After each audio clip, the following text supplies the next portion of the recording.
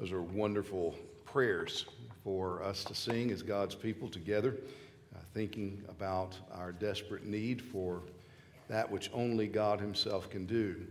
And as has been said, tonight I'd like to direct your attention to the theme of revival, or more specifically to praying for revival. And I am motivated in this because of some conversations and things that have been going on in my life over the last 6 or 7 months or so in connection with some other churches and other pastors. I'm excited about what I hope God will do. Of course, we don't have God in a box, and we must always bow to Him. But He tells us that He loves to be petitioned. He loves to be sought. And in conversation with different men throughout North America, pastors that I've known for a long time, God seems to be stirring up several to unite together in congregations and trying to get others to come together to pray for revival. This is something that the leaders of our church have been talking about for the last year or two, and we announced back in the spring calling our congregation to enter into a season of prayer and fasting for revival, and we are now committed to praying the first Wednesday of every month, setting aside that day as a day of prayer and fasting. And it's been a sweet time in our church for those Wednesday night gatherings when we're typically together anyway. But this is just given over to praying that God would revive His work. So we're early in that in the church at Cape Coral Grace Baptist Church. But in talking to some other pastors about it, Jeff Johnson, one down in Arkansas, not far from here, he had led his church to set aside a day in June for the same purpose. And then talking to Paul Washer, who was also involved with some pastors, not just here, but in different places of the world. Joel Beakey, who's up in Michigan, also has had these kinds of thoughts going on in their own congregations. And so that has resulted in a global day of prayer for revival, a global day of prayer for revival that has just been announced. Monday, I think, was the first time it's gone public. And you can find out more information about it at globalprayerforrevival.com. A website's been set up, and the last time I checked, I think there were churches from, I think it was like 13 different nations that had already signed on saying, yes, we will set aside October 3rd or 4th, those days around the world, so it's different timing, and give that over to praying for God to come in the power of His Spirit to revive His work here in the midst of these years.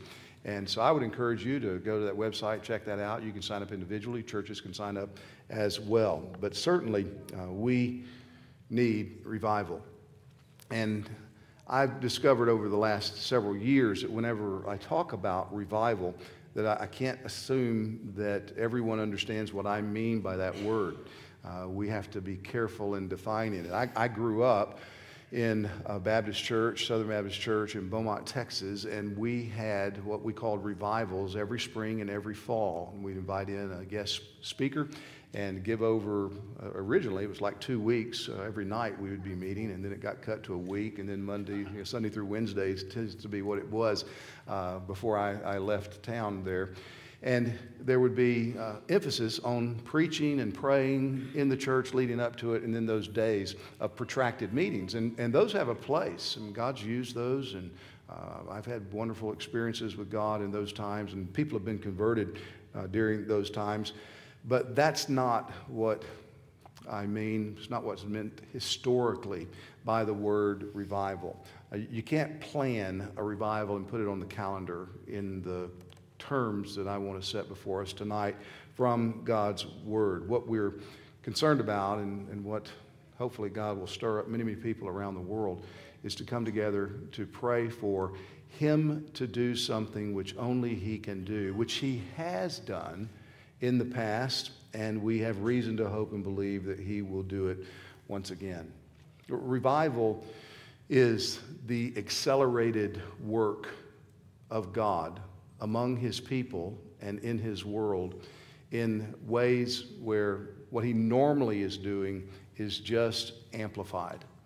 So when we're praying for revival, we're not asking God to do something that he doesn't typically do in terms of his saving work, his sanctifying work, his guiding, his strengthening people to put sin to death. We're asking him to do it fast, to do it intensely, because that's what revival is. It's God doing what God does fast. In times of revival, people are converted, some of whom very often have been prayed for years and years, or decades even, and churches are sanctified. People begin to see things more clearly in an instant that they haven't seen clearly over their lifetimes. It's the normal work of God intensified. And we ought to be praying for that, because God can do wonderful things in revival in short order that we might be working for all of our lifetimes. D. Martin Lloyd-Jones, the great preacher of the last century from Wales, who spent most of his ministry at Westminster Chapel in England, in London, he said that God can do more during a time of revival in a minute than can be done in 50 years. And I don't think that's an exaggeration. The history books tell us of things that God has done where whole communities, even towns, are transformed.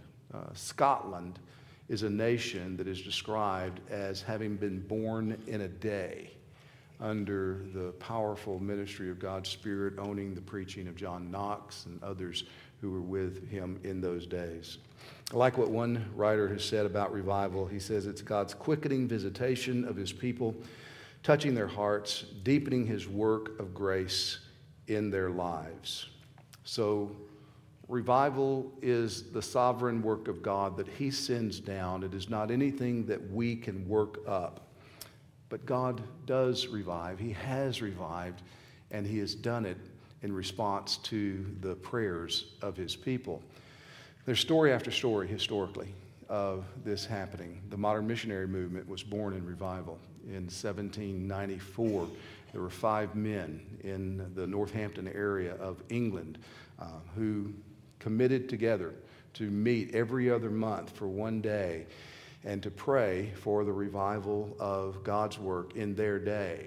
And so you had Andrew Fuller and William Carey, John Ryland Jr., Samuel Pierce, and John Rippon. John Rippon, I think, was the 5th one. And they would meet, and you can read the accounts from their diaries, and sometimes they would meet, and then Fuller would say, it was like the heavens were brass today. We prayed, but we had no sense of God's presence with us. But they did that for 8 years, from 1784 to 1792, when things finally began to break. And the result was that those men, their churches, and some other churches got together, and they sent William Carey to India. And Carey left England, never to come back, and gave his life to bringing the gospel to India in a way that transformed that society and other societies around that nation in Asia. And there's stories like that that are readily available to us in history. Well, for this purpose of thinking about revival and provoking all of us to consider what it is we need and what it is God has done and what God might be well pleased to do in the future, I want to direct our attention to Psalm number 85. Psalm number 85. Let me read the whole psalm, but I really just want to focus on verses 4 through 7. Psalm 85, verses 4 through 7. You'll see in the title that it's described as to the choir master, a psalm of the sons of Korah. And then it begins, Lord, you were favorable to your land. You restored the fortunes of Jacob. You forgave the iniquity of your people. You covered all their sin. You withdrew all your wrath. You turned from your hot anger. And then here is the beginning of the text I want to focus on. Restore us again, O God of our salvation, and put away your indignation toward us. Will you be angry with us forever? Will you prolong your anger to all generations? Will you not revive us again, that your people may rejoice in you? Show us your steadfast love, O Lord, and grant us your salvation. Let me hear what God the Lord will speak. For he will speak peace to his people, to his saints. But let them not turn back to folly. Surely his salvation is near to those who fear him, that glory may dwell in our land. Steadfast love and faithfulness meet, righteousness and peace kiss each other. Faithfulness springs up from the ground, and righteousness looks down from the sky. Yes, the Lord will give what is good, and our land will yield its increase. Righteousness will go before him and make his footsteps a way. What we see in those middle verses, verses 4, 5, 6, and 7, is that revival praying desperately pleads with God for God to do that which only he can do. It's a desperate pleading, knowing that God is the only source of help that we need. We can't be sure of the historical setting of Psalm number 85. It doesn't tell us the circumstances out of which it was written. But the title does tell us that it is a psalm of the sons of Korah, one of the 11 psalms in our Psalter that have that designation. And what that means is most likely it was composed by the musical descendants of Korah. Now, if you know anything about the story of Korah, he was a man who led a rebellion against Moses and Aaron after Moses had led the people of Israel out of the bondage in Egypt into the wilderness on their way to the promised land. And God judged Korah and those who were with him by opening up the earth and swallowing them alive, an earthquake to absolutely destroy Korah and those who were with him. Now, isn't that amazing that Korah goes down in history as a rebel against God and the work of God? And here are Korah's descendants writing praise to God and leading God's people to cry out to him for help. This is a great testimony that we shouldn't just kind of glide over lightly. Our ancestry does not dictate our legacy. It doesn't matter where you have come from, what your people were like. The grace of God is able to overcome even the most desperate situations in our family lineage. The lineage from which we descend need not determine the heritage that we leave behind. Here are these sons of Korah who have left inspired writings for us in the Word of God that train our hearts how to approach him. God's grace can always start a new chapter in our family history or in our own individual lives, so that by his grace, our children and our children's children can come to know the love of the Savior and sing the praises of our great God, just as the sons of Korah were able to do. Some have speculated that this psalm may have been written by those first Jews who returned from exile to Jerusalem after they had been in captivity in Babylon. Persia overtook Babylon while the Jews were in captivity there. And then God raised up King Cyrus, the king of the Persians, to issue a decree to send the Jews back to their homeland and to see Jerusalem rebuilt. Ezra chapters 1 through 6, as well as the prophets Haggai and Zechariah, describe the first 25 years or so of those Jews who returned from exile to Jerusalem. And there were some old men among them, men who remembered the glory of Solomon's temple that Nebuchadnezzar had destroyed. And as the foundation was being laid for the new temple, these old men realized this temple isn't going to be as glorious as Solomon's temple. And they began to weep. And they lamented the fact that it was their sin, the sin of their people, that had resulted in this work of God in judging them and seeing that temple destroyed. Whether or not that's the exact setting from which this psalm comes, it does fit the situation that God's people find themselves in at various seasons throughout history. Such times are marked by spiritual lethargy, by spiritual apathy and superficiality, by large numbers of people who take the name of the Lord upon their lives but do not have the work of the Lord in their hearts. by times of a lack of personal holiness among God's people, finding pleasure in sin, both secret and public, a lack of concern for the glory of God and for the honor of God, satisfaction to be hypocritical, the kind of hypocrisy that quickly judges others for shortcomings and fails to deal ruthlessly with our own sins. Times when we are quick to make excuses for our own sin and justify clear disobedience to God in our own lives because we think our situations are special. We know what God says, but I've got these considerations, I've got these realities I've got to deal with, and so we don't take what God says very seriously. Scripture refers to such times as these. It calls them in Ephesians 6:13 the evil day, or 1 Timothy chapter 3 or 2 Timothy chapter 3 verse 1 as seasons of difficulty, times of difficulty. Those are times when vital godliness among God's people is the exception rather than the rule.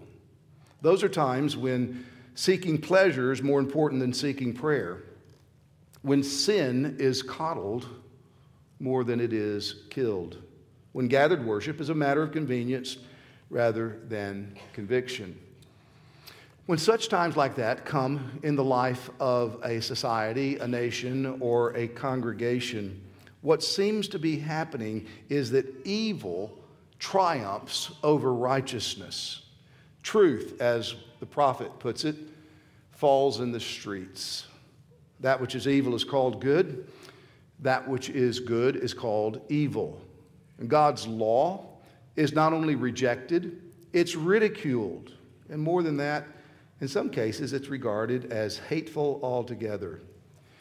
Well, when God's people find themselves in such situations, in such seasons, and finally begin to wake up and see things the way that they actually are, when they begin to look honestly at the world around them and honestly at their own lives collectively as a church or as a congregation or as an individual believer and come to terms with what is going on, it's inevitable that there will be humiliation, that there will be sorrow, that there will be grief, because you can't be honest about those things without coming to a stark realization, a realization that shapes everything else, a realization that eclipses every other concern.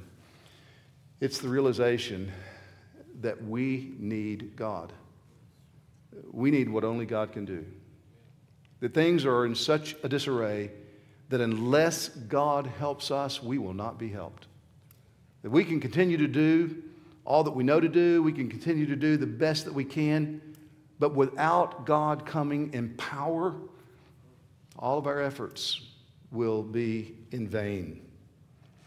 Our troubles are multiplied when we realize God has withdrawn his hand of mercy from us. But our troubles can be overcome when we realize with urgency and desperation that what we need is for him to arise and help us. When we see that and believe it, we let ourselves feel it, we will pray. And we will pray for God to revive us, and we will do so with desperation, knowing that God alone is the only source of help that we need.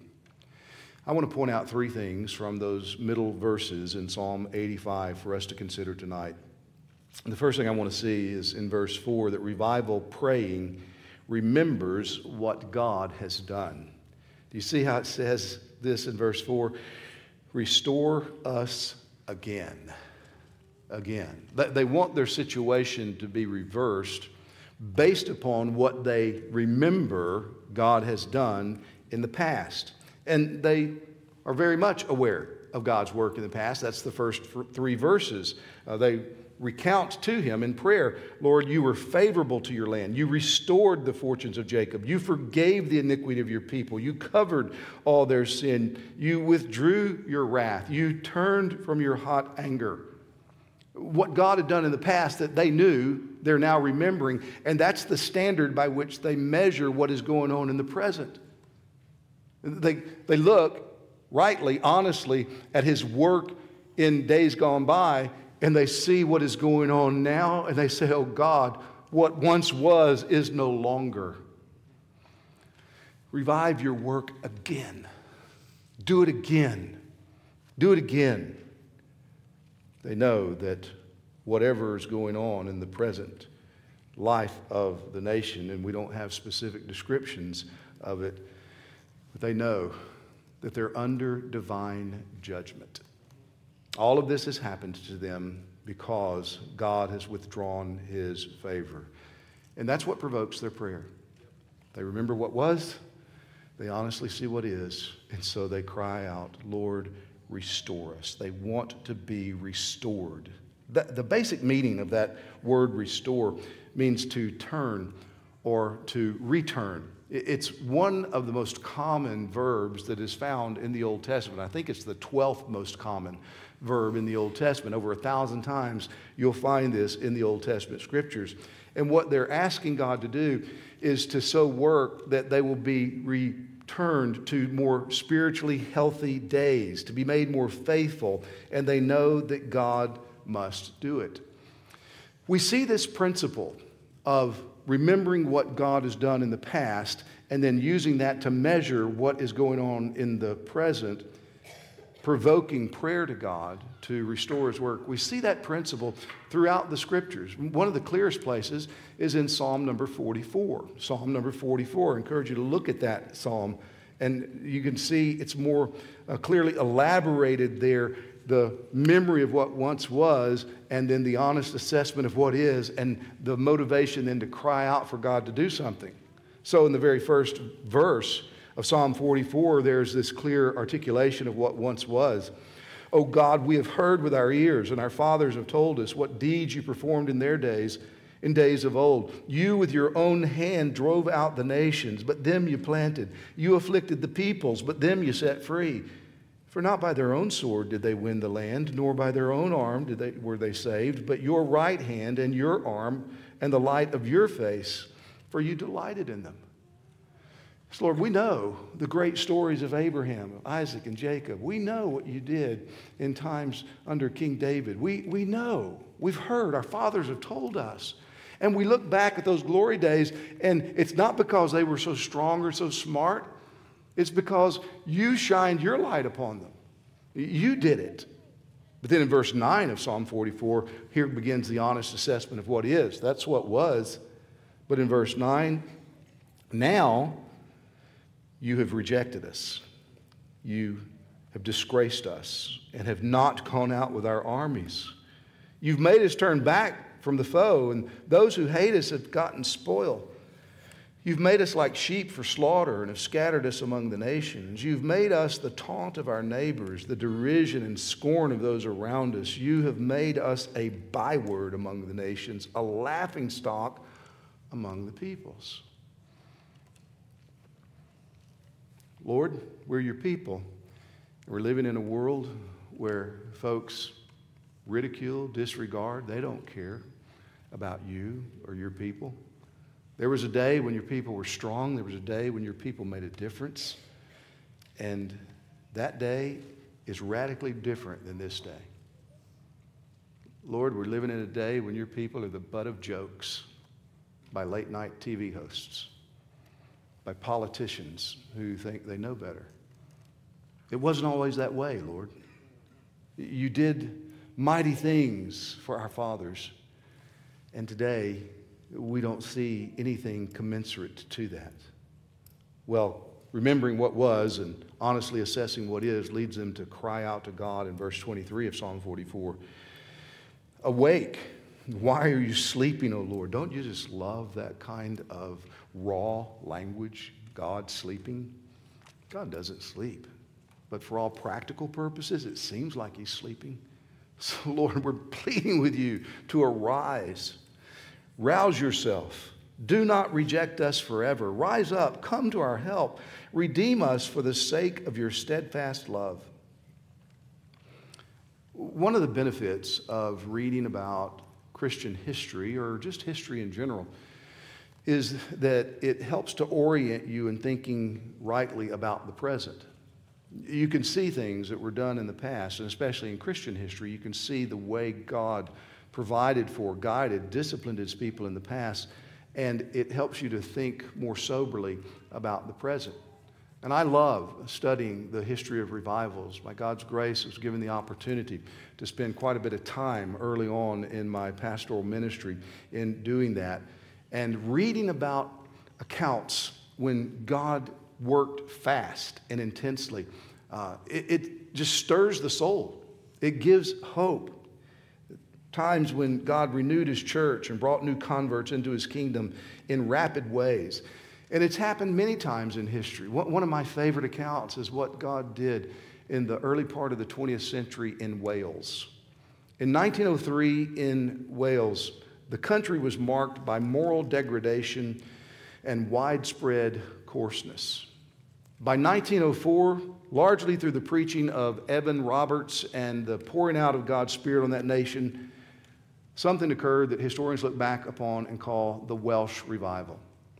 Within a year, over 100,000 people were converted. Within a few months, 70,000 people were converted. And the effects on the churches in Wales and the society of Wales were dramatic. Coal mining was a major occupation, especially in South Wales at the late 19th and early 20th centuries. And the mines were notorious for their wickedness that took place in them. Miners bred these short, stocky ponies to operate in the mines, and they trained them with brutal beatings and with blasphemous commands and curse words. Well, as those miners began to listen to the Word of God, and hundreds of them and then thousands of them were converted, it affected the work in the mines. The pit ponies would no longer do their job because the miners would no longer blaspheme God in giving them commands. They had to retrain the pit ponies so that the work of coal mining could continue to go on. Judges in Wales, who were responsible for presiding over criminal courts, found themselves with nothing to do because the crime rates dropped precipitously. One newspaper report of the time described it like this: "Truly God has visited His people in Wales. It's not a question of one town being awakened, but the whole principality being on fire. Profanity is silenced, public houses deserted, theaters are closed, betting books burned, football teams disbanded." There was a notorious outbreak of gambling over Welsh football in the late 20th, early 21st, or early 20th century, late 19th century. Police courts are idle. Family feuds are pacified. Old standing debts have been paid. Sectarianism has been submerged. The family altar re-erected. This is a newspaper report. This is not a Sunday school report. The Bible began to be studied with a passion. It certainly is a wonderful record. G. Campbell Morgan, who was the predecessor of Martin Lloyd-Jones at the Westminster Chapel in London, he heard about the revival in Wales. And rather than just take the reports that he heard, he actually traveled to Wales. And he went around different towns, and he talked to people on the street. He attended various church gatherings. And when he got back, this is the report he gave to his congregation. "If you and I could stand above Wales looking at it, you would see fire breaking out here and there and yonder and somewhere else without any collusion or prearrangement. It is a divine visitation in which God," let me say this reverently, "in which God is saying to us, see what I can do without the things that you're depending on. See what I can do in answer to a praying people. See what I can do through the simplest who are ready to fall in line and depend wholly and absolutely upon me." You know, we who live in the United States have reasons to praise God for revival. Our nation was born out of revival. In the middle of the 18th century, God stirred up people in the United Kingdom and in North America, in the colonies, to seek Him, to pray for Him, pray to Him, to come and work powerfully among them. He raised up George Whitefield, who crisscrossed the ocean 13 times, coming over here to the colonies to preach and preaching back throughout the United Kingdom. And John Wesley as well joined him in that effort at times. Jonathan Edwards, the greatest theologian, the greatest mind that America has ever produced, was pastoring in New England, and God used his preaching to stir people up and to bring revival to these colonies. Throughout the late 1730s and into the 1740s, what happened in churches in the colonies of America was a great fear of God fell upon even those that were not Christians. Those who didn't bow the knee to Jesus, nevertheless, were affected by the widespread running of the gospel and bringing conversion throughout those colonies. Such that in the decades that followed, when Declaration of Independence was made and the American Revolution began and the war took place, God spared this nation some of the bloodlust that was seen in France not long after. And the difference, the only difference that I can see, the most significant difference, is that France had not been blessed with the revival that God had blessed our colonies with. And so we have, even in those founding documents of our nation, a recognition that nature and nature's God is behind everything that we have experienced. Even those who were not evangelical Christians had a fear of God, had an awareness of God that informed how this nation was to be established. If we're going to pray with desperation and urgency for God to revive his work, then we're going to have to know something of what he has done in the past before we can plead for him to do it again. So revival prayer remembers what God has done. But then secondly, revival prayer also admits what God is doing now. And we see this in verse 4, the words indignation, verse 5, anger. The prayer sees God's hand in their present difficulties. Again, we're not told what specific things are going on in the life of God's covenant people at this time, but what we are told is full of instruction. Do you notice how the psalmist assesses the problems? He says, it's your indignation, your anger. And what's going on here? He's talking to God and saying, God, what we are experiencing that is detrimental, that is negative, is because you're indignant with us. It's an outbreak of your anger against us. This psalm realizes that all their problems are ultimately due to God, and only God can help. Revival praying refuses to focus on secondary causes. Secondary causes. The immediate cause may be the enemies that have overthrown the nation. The immediate difficulties that we see, the immediate causes of difficulties we see, might be because of a pandemic that just ran crazy. It might be because of corrupt politicians that are acting tyrannically. There's any number of secondary causes, immediate causes, but ultimately, if we're going to pray for God to revive his work, we cannot focus on those secondary causes. We have got to focus on the God who is ruling and overruling in and through them. And that's what this psalmist does here. These things that they were experiencing indeed had legitimate secondary causes.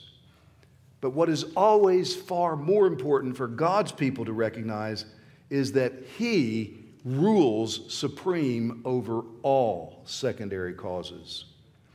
God himself was behind the diseases and the devastation.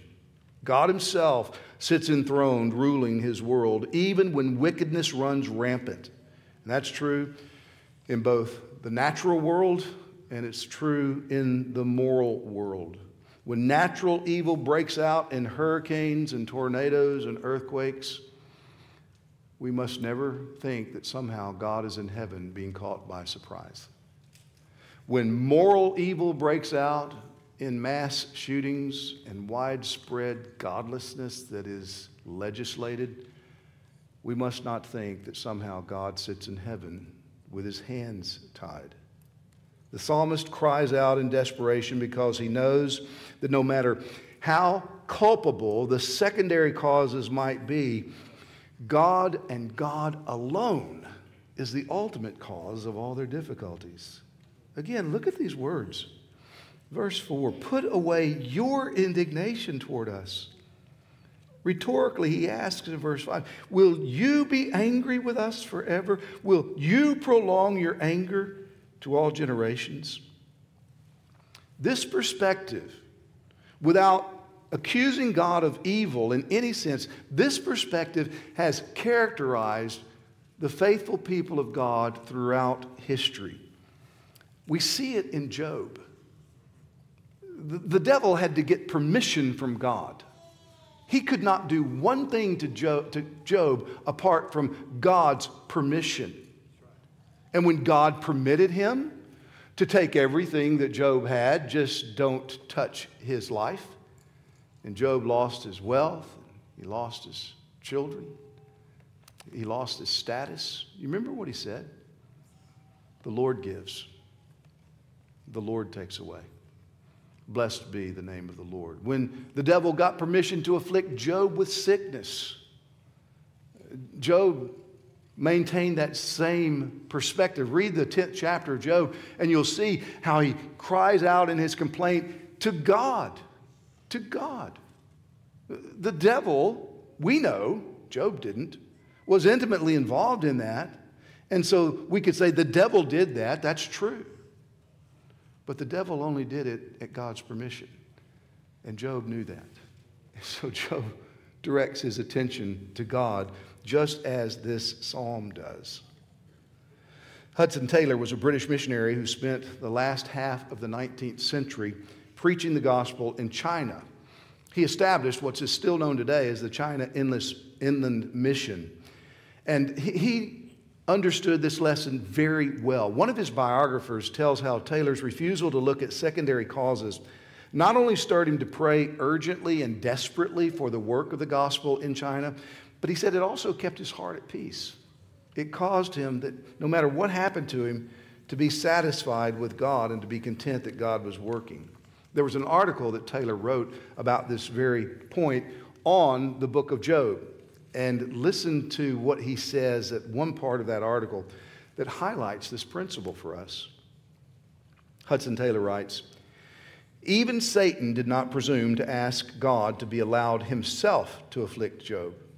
In the first chapter, in the 11th verse, he says, put forth thine hand now and touch his bone and his flesh, and he will curse thee to thy face. Satan knew that none but God could touch Job. And when Satan was permitted to afflict him, Job was quite right in recognizing the Lord himself as the doer of these things, which he had permitted to be done. Oftentimes shall we be helped and blessed if we bear in mind that Satan is servant, not master, and that he and wicked men incited by him are only permitted to do that which God, by his determinate counsel and foreknowledge, has determined beforehand should be done. Come joy or come sorrow, we may always take it from the hand of God. Well, there are lots of pastoral implications of that insight, and I'm going to resist the temptation to try to draw a lot of them out. But let me just quickly say, brothers and sisters, by remembering this and focusing on God whenever things are going well in your life, you will be spared much difficulty that comes with pride and thinking, look at what I've done. And when things are going poorly in your life and you're suffering and you're having to live through experiences you would never choose and you don't understand why they've come to you, and the temptation is to look at what this person has done or what that person didn't do or what these circumstances brought into your life, and rather than being obsessed with those secondary causes, if you can lift your eyes to God, then you will find your heart being stilled. Because the God who rules and overrules in all the affairs of your life, though you might not understand why he would allow or bring certain things into your life that have created so much difficulty for you, you can keep reminding yourself, this is the God who gave up his son for me. This is the God who loves me with an everlasting love. This is the God who did not spare his own son, but delivered him up for me. How will he not also with him freely give me all things? And the things that you don't understand will not be able to rob you from the things you do understand. The things you don't want and wish were not there will not undermine what God has shown you and given you in his Son. And you'll be able to live with the unanswered questions over here because of what God has certainly shown you in giving up his Son to save you. That's what Hudson Taylor understood. That's what calmed his soul. The psalmist knows that the sorrows, the trials, the loss, the spiritual deficits that Israel is facing are ultimately because God, their God, is judging them. This is God's judgment upon them. And more than anything else, what they need is for God to come and help them. People ask me periodically if I think God will judge America. And I say it with no delight. I say it soberly. God is judging America. We are a nation under judgment. Read Romans chapter 1, verses 18 through 32, where Paul describes what it looks like when the wrath of God is being poured out on all unrighteousness. God's judgment doesn't always come in fire and brimstone from heaven. God's judgment also comes when he gives people up to their own wicked desires, which is what we read in Romans 1 3 times. As people begin to exchange the worship of the Creator for the worship of the creature, they begin to exchange natural passions for what the Bible calls unnatural passions. Men doing shameful things. Men doing sinful things with men, and women doing sinful things with women, things that ought not even be mentioned. And the Bible says God gave them up. Gave them up. He gave them up. He sees the wickedness, and it's as if he says, okay, I'll remove my restraining hand from you. And people run further down that road of rebellion, and God says, okay, I'll remove even more restraint from you. What's going on there? What's going on is you have people, as we have in our nation today, parading about saying, look how free we are. Look, we could do whatever we want to do. We can be whatever we want to be. And nobody is in charge of us.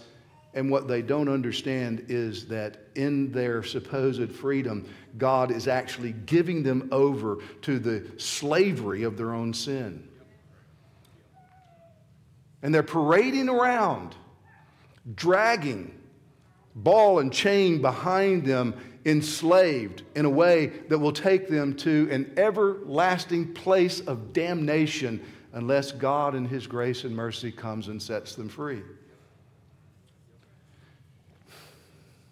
The psalmist knew that God must help. We need to learn that only God can help. We need to return to God. And we need to plead with him to restore us. Revival prayer remembers what God has done. It recognizes what God is doing. Thirdly, revival prayer pleads the honor and mercy of God. This is verses 6 and 7. I love this. Will you not revive us again, that your people may rejoice in you? Show us your steadfast love, O Lord, and grant us your salvation.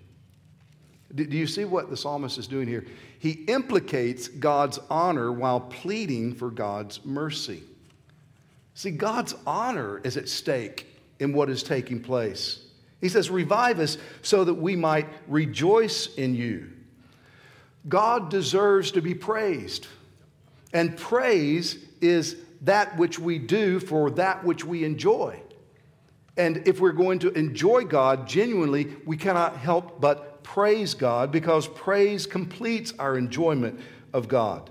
So if God's people are not rejoicing in him, not living lives centered upon Him, not being submissive to Him, not being delighted in Him, not extolling Him, then it reflects poorly on Him and His world, because we bear His name.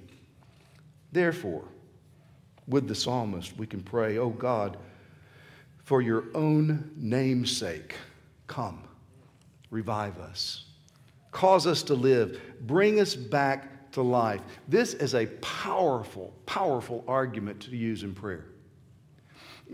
God has so ordered His world that His honor, His glory is wedded to the welfare of His people. Sometimes, have you ever felt like this? Like, well, I know what would most glorify God. I got to do this, but boy, this would really be better. This would be better for me if I did this, because X, Y, Z, these things would happen. And those I know are good things, but I know that this is what glorifies God. Whenever you find yourself in that kind of dilemma, you can be sure of this: you're not thinking rightly. You're not seeing it the way that it ought to be seen. Why? Because God has wed His glory to our welfare. What most glorifies God is what is best for us as His people. And what is best for me as His child is what will most glorify Him. And so when I sense the dilemma being between what is best for me and what will glorify Him, I need to just keep going back and thinking better about the situation until I realize, no, wait a minute, what will most glorify Him will be better for me. And by faith, if I see the pathway that glorifies Him, I want to pursue it, knowing that even if I fall flat on my face, that's going to be best for me, because that's the way God rules His world. Psalm 67 uses this type of logic in praying. In verses 1 and 2, it says, "May God be gracious to us and bless us and make His face shine upon us." Why? "So that your way may be known on the earth, your saving power among all nations." Isn't that interesting? Bless us, God. Doesn't that sound selfish? Make your face shine upon us. Why? So that you might be known throughout all the nations. God's glory is bound up in His people's welfare. God's mercy is being pled in this psalm. The psalmist is asking the Lord to display His covenant faithfulness. We see this in the ways that he addresses this prayer to God. In verse 4, He's the God of our salvation, the God who redeemed His people out of Egypt, the God who made them His people, who adopted them and saved them. And then the very title that he uses in addressing God, Lord, it may be written in all caps in your English Bibles, and that is a representation of the covenant name of God, Yahweh, that name which says, I am that I am, the name that He revealed to Moses when Moses said, "Who shall I say has sent me?" I am that I am has sent you, the ever-present, the self-consistent, self-existent one, the living God. This is the name that reminds them of His covenant promise to be their God, to never leave them nor forsake them. This is the name by which God pledges Himself to be the God of His people and pledges that they will always be His people as their God. And then in the ESV, that phrase, steadfast love, which in older English translations is rendered mercy. Some of you may know this Hebrew word. It's hesed. It's that word that refers to the loyal faithfulness, kindness, and devotion of God. That pledge of love that is steadfast, that is based not upon the performance of the people who receive it, but it is based upon a relationship, an eternal relationship. This is God's covenant love for His people. It's unbreakable. It's unshakable. So the psalmist, in effect, is saying, oh, Yahweh, we know You are faithful. We know You love us. We know You've made great promises to us. But as we look around, it doesn't feel like those things are true. Will You not revive us again? Will You not restore us? Show us Your steadfast love. Grant us Your salvation. In many ways, it's remarkable that Old Testament saints could pray this boldly to God. He had revealed Himself to them as His them being his people. He'd revealed himself to them as being their loving, covenant-keeping God. He'd pledged himself to them. He'd made great promises to them. But the greatest of the promises that God had made to his old covenant people had not yet been fulfilled when this psalm was penned. The promise of a Savior who would come into the world to take the place of his people and bear their sins away once and for all. The Savior who would be that suffering servant of God, by whose stripes his people would be healed. That promise was still far away. That promise was only fulfilled in the life and death and resurrection of Jesus Christ. It's by his obedience and sacrificial death that Christ has accomplished salvation for all who trust in him. We who live on this side of the life and death of Christ have far greater reason to pray this kind of prayer with confidence than what we see in the Old Testament era, because we see the fulfillment of these promises. And all of the promises that yet await to be fulfilled have been guaranteed by the blood of Jesus Christ. There's no doubt that they will be fulfilled. Paul writes in Romans chapter 8, "Who shall separate us from the love of Christ? Shall tribulation or distress or persecution or famine or nakedness or danger or sword? As it is written, for your sake we're being killed all the day long, and we're regarded as sheep to be slaughtered. No, in all these things we're more than conquerors through him who loved us. For I'm sure that neither death, nor life, nor angels, nor rulers, nor things present, nor things to come, nor powers, nor height, nor depth, nor anything else in all creation will be able to separate us from the love of God in Christ Jesus our Lord." That kind of assurance sets us free to plead with God, to just pour our hearts out to God. Father, you've given us these promises. They're true. But we look around and we see you not going out with our armies anymore. We see your people have become a byword in this society. We see your people spiritually lethargic. We find living for you to be drudgery. Will you not come and revive us again? The great theologian of revival, Jonathan Edwards, in his book, Thoughts on Revival, wrote this: "It is God's will that the prayers of his saints should be one great and principal means of carrying on the designs of Christ's kingdom in the world. When God has very great things to accomplish in his church, it is his will that there should precede it the extraordinary prayers of his people, as is manifest in Ezekiel 36:37, which says, 'I will yet for this be inquired of by the house of Israel to do for them.' And it is revealed that when God is about to do great things for his church, he will begin by remarkably pouring out the spirit of grace and supplication." Oh, may that be what God is doing today.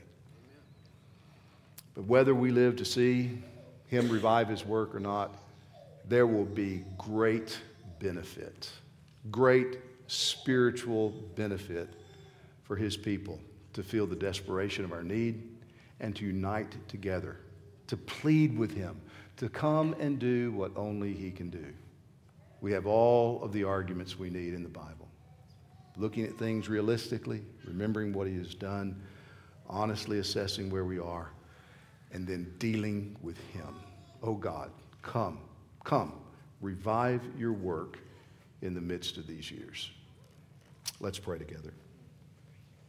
Father, it is our desire to see you work, to come and to do what only you can do. We do not want to go on marking time.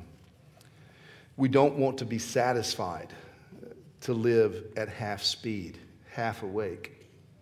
We can say with the psalmist that our ears have heard and our fathers have told us of great things you did in their day. How you scattered their enemies, but them you planted, and it wasn't their strength, their might that won the victory. But it was you, because you favored them. You made bare your mighty right arm. Oh God, would you not be pleased to do it again in our day? Would you not come and awaken us? Come, restore and renew us. Do it for your name's sake. Do it so that the nations will come to know that you and you alone are God, and that Jesus Christ is the only Savior that this world has. Hear our prayers, for we bring them to you in and through your Son, our Lord and Savior, even Jesus. Amen.